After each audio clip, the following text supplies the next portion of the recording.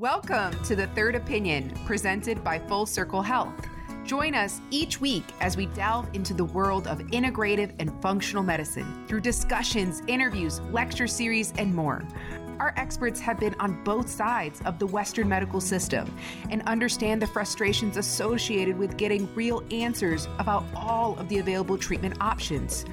Well, we are here to give you the answers. We'll take the time to break down the latest holistic and integrative medical procedures, supplements, and discoveries to help you better understand your body on a molecular level. Please keep in mind, this podcast was created for educational purposes only and should never be used to take place of a medical diagnosis or treatment. As always, make sure to take the time to submit any questions or comments you may have about today's show so we can give you the answers you need. Now, let's get healthy. Hello, everybody. It's Dr. Adelina Isold here, and today I'm excited because we are going to be talking about Breast Cancer Awareness Month, but more so specifically talking about prevention for breast cancer. And obviously, this month of October, we want to focus on our survivors, those that maybe are struggling, or those that are maybe trying to find a little bit of guidance in that prevention realm.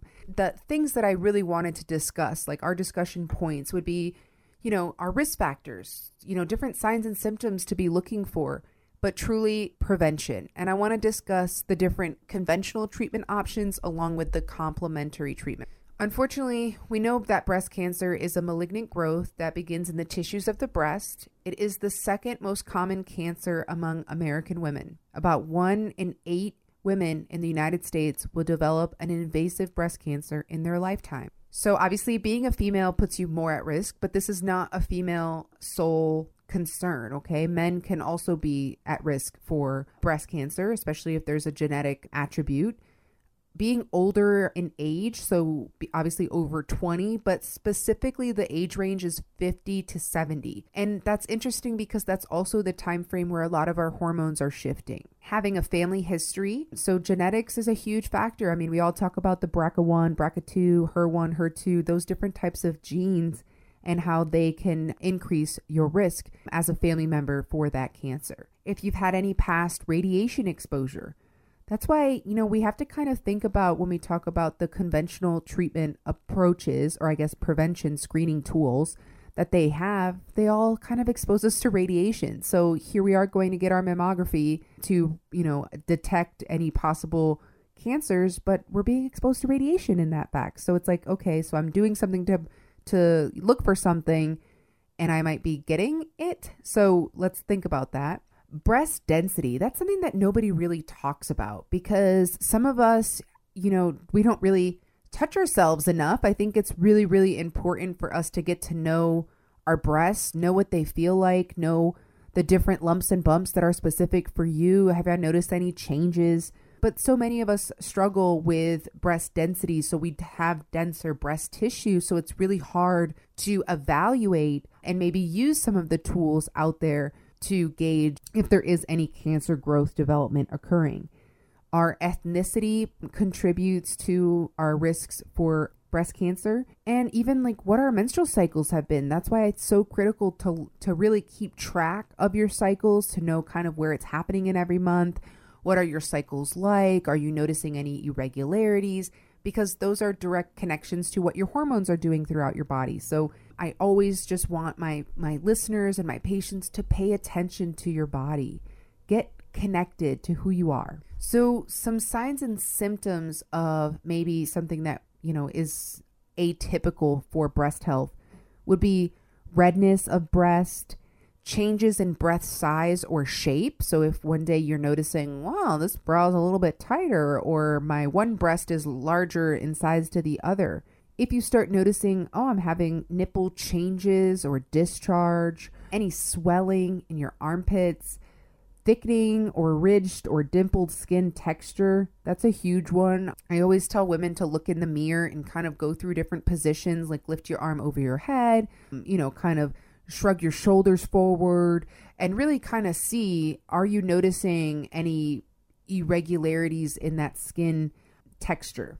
Breast cancer carries the most common indicator being a lump in the breast tissue. The earlier it is caught, the less likely it'll spread to other tissues in the body.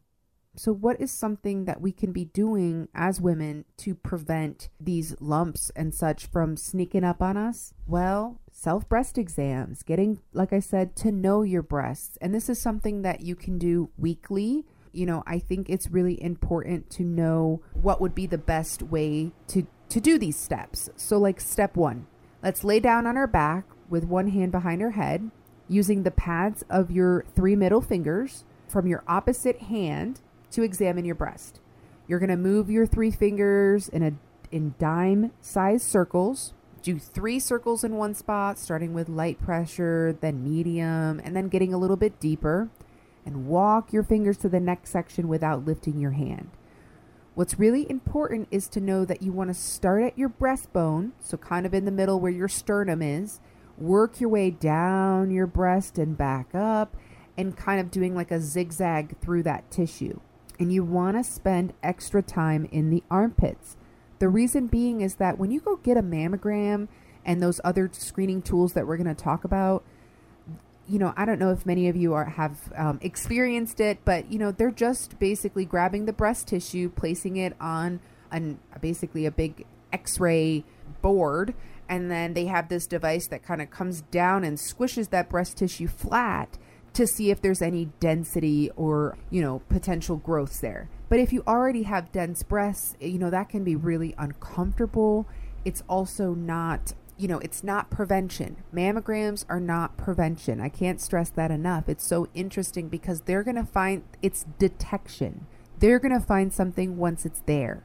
So, when you're kind of doing your own self-breast exams, you're able to cover more surface area. You're able to get in that the lymphatic system, which is all those different ducts that move your immune system that can be really affected in different types of breast cancer. So spending extra time by your collarbone, your sternum, your armpits, you're really working on prevention and looking at the entirety aspect of your breast tissue. So you want to gently squeeze the nipple as well to look for any pain or discharge. And if you notice anything weird, let somebody know. You always want to kind of keep track of where you are in your cycles. If you are a cycling female, just because your breasts can look different, but that's why it's so important to check your breasts throughout the month, because you can know, I'm about to get my period next month or next week, and that's why they feel a little bit fuller or more sensitive today.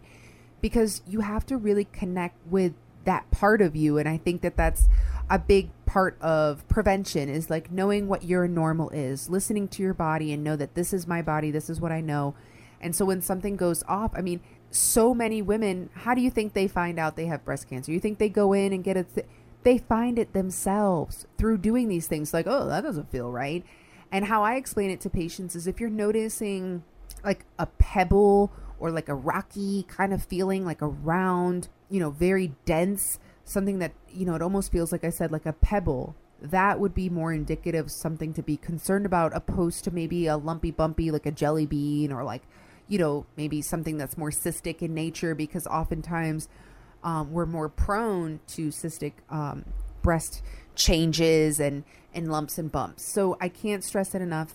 Pay attention and do your self-breast exams. So let's say you find something, you go into your Western provider and you say, I feel something, what's the first thing they do? They send you off to a mammogram, and then they might do an MRI, and then they do ultrasound if they're still inconclusive results, which is kind of like backwards thinking, if you ask me. Ideally, I always advocate and recommend to my patients to try to look for maybe some of those more comfortable as well as effective tools like breast ultrasounds for us to evaluate the full breast tissue alongside those lymph chains and all throughout your breast area. So finding a good provider that's willing.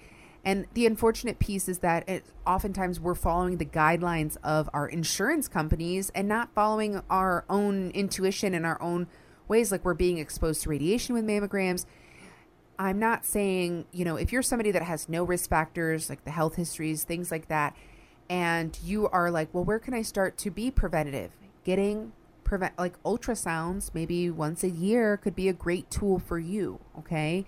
Also, we're familiar with different tools like thermography. Well, that will specifically allow us to see if there's any blood flow or supply being presented to that breast tissue area. But I can't stress enough, working with somebody that's trained in thermography and is very acclimated to specific breast tissue, because things can look differently with thermography. Like if a woman like came in and like bumped into the chair and bumped her breast, well, that might show up, and that can be, showing a little bit of blood flow there.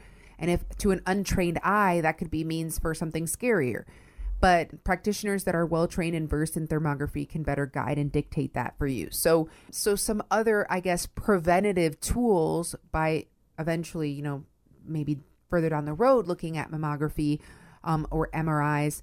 It's just like as a naturopath, I'm always trying to looking for non-invasive approaches to support my patients. And ultrasound, thermography, and even a device called Real Touch ID could be great tools to evaluate that breast health tissue, especially if you're somebody, like I said, that has denser breast tissue. But there are other factors that we can be doing for prevention. But now we discuss some of the screening tools that I feel like are more in the mix of what I believe to be a least invasive approach. But let's say you went and got your typical mammogram as the guidelines state. They did find some densities that they're concerned about.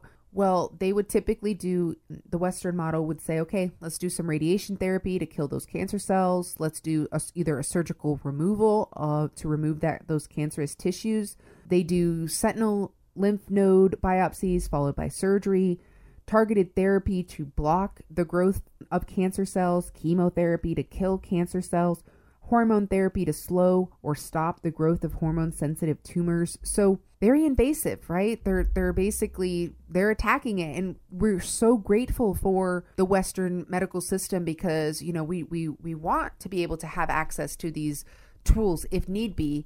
But if we want to be preventative and proactive with our breast health to not be one of those statistics, well, start doing your self-breast exams. Find somebody that provides those tools like ultrasound or thermography or Real Touch ID so that you can be doing that with your annual physical or support. So there are a lot of complementary therapies out there. What I mean is that if you're somebody that's already undergoing your battle potentially with breast cancer, a lot of different tools like traditional Chinese medicine, acupuncture, meditation, eating obviously a healthy anti-inflammatory diet, having proper supplementation, depending on what your current treatment protocol is. I can't stress that enough. Having an integrative oncologist or somebody that's willing to work with a naturopath, somebody that's trained in looking at what type of chemotherapeutic agent you're using to increase its efficacy and decrease those side effects.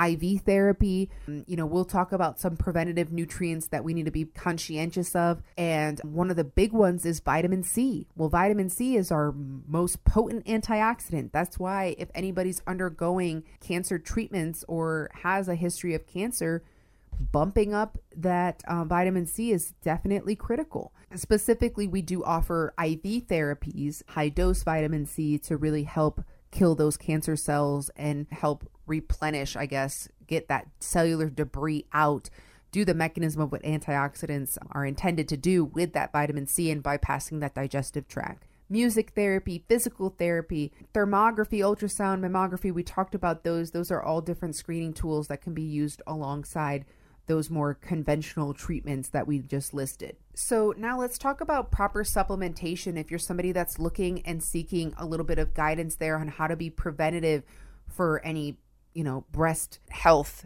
abnormalities, well, vitamin D. Optimizing your vitamin D is one of the most critical things you can do to reduce your risk of breast cancer, okay? And I cannot stress that enough. So knowing your vitamin D is step one. So if you're not somebody that's getting your vitamin D tested, I cannot stress it enough. Please get in and ask. And these are things that you should be asking your general practitioner. It's embarrassing that it's not something that's typically ordered, but you definitely want to ask and see if you can get those markers to kind of see where you're falling, to see what dosage you might need to incorporate. Because if you think of the areas and the regions where breast cancer is most prevalent, it tends to be the areas that have a lack of sunlight. Scandinavian countries, unfortunately, the highest risks are nuns Nuns have one of the highest risks because they cover their body. They don't get the sunlight, throughout their body to get that exposure. So if you see a nun, give them some vitamin D. No, I'm just kidding. But truly, you have, we don't think about these things, but that sunshine vitamin helps specifically with reducing our risk. Okay. We talked about the vitamin C. The last nutrient that I really want to touch upon is iodine. Well, iodine is a specific nutrient that we all know it best commonly for our thyroid function, okay? But as I mentioned in my thyroid lecture series previously, is that your thyroid doesn't work alone. Your thyroid, your sex hormones, your adrenals, they all work together. And so if you're having an imbalance there, it can be affecting things downstream. But specifically knowing what your iodine status is, and when I say that to patients, they're always like, well, how do I know if I need iodine? Well, your thyroid lab values can be a dictator there, but there is a simple iodine patch test that you can perform. So you purchase simple Lugol's iodine that you can be getting, and you can add that iodine to your skin, just like a little droplets there, make a circle and place that on. Note the time that you place that on your skin, and kind of see if your body is deficient, then you will be most likely that iodine you place on your skin will be absorbed right up. If you're somebody that has adequate amount of iodine, well, guess what? That mark will stay just as red and present as it was the minute they put it on your skin. And rarely would you see that not be absorbed right up because everybody's kind of somewhat lacking in it. But if you're somebody that's actively supplementing and you notice, hey, I did my iodine patch at 7:15 p.m. last night, I woke up and it was gone. Well, that might mean that either your body's not absorbing it, you're not taking enough, or you're not taking the right form. So I definitely want patients to know that. And we can do evaluations like different micronutrient assessments to evaluate your iodine status. Like I said, looking just at a thyroid panel can give us insights on your iodine, because your thyroid is basically those hormones are made up of iodine. But incorporating iodine-rich sources of foods in your diet could also be a tool. And so tune in to the lecture series, kind of go back and listen to those, because we talk specifically about all the foods that are rich in iodine. An interesting study that came out is that a lot of Japanese Americans now, females that moved from Japan where they eat so much iodine-rich sources of foods, they moved to our country and their risk of developing breast cancer went way up. And so it's like, well, why are we seeing this? Well, because they're not eating their typical diet that they were accustomed to eating, all the seaweed, all those rich sources of iodine. So we can't stress it enough. Iodine testing, evaluating, and having that as a tool can help, because also in so many instances, I've recommended iodine topically for women that maybe struggle with fibrocystic breast changes, because your breast tissue is very receptive to iodine. So it can help actually dissipate some of those different lumps and cystic formations, because your body might be lacking in that nutrient to help with it. So there's so many tools. That's why I love naturopathic medicine. But today I just really wanted to touch on, when we're talking about breast cancer awareness, it's, nobody talks about prevention. They talk about detection, they talk about the treatments, but they're never talking about prevention and, obviously moving your body. And a lot of the staples that we talk about here all the time, eating a healthy, lower inflammatory diet, being conscientious of your proper nutrients that your body needs to reduce that risk. And so I'm really grateful that everybody could kind of tune in today and learn a little bit about breast health. And if you have anybody that is potentially struggling or wants a little bit of guidance, please send them in. I'm more than happy to also recommend the most appropriate screening tools, supplementation, testing that might be beneficial for them.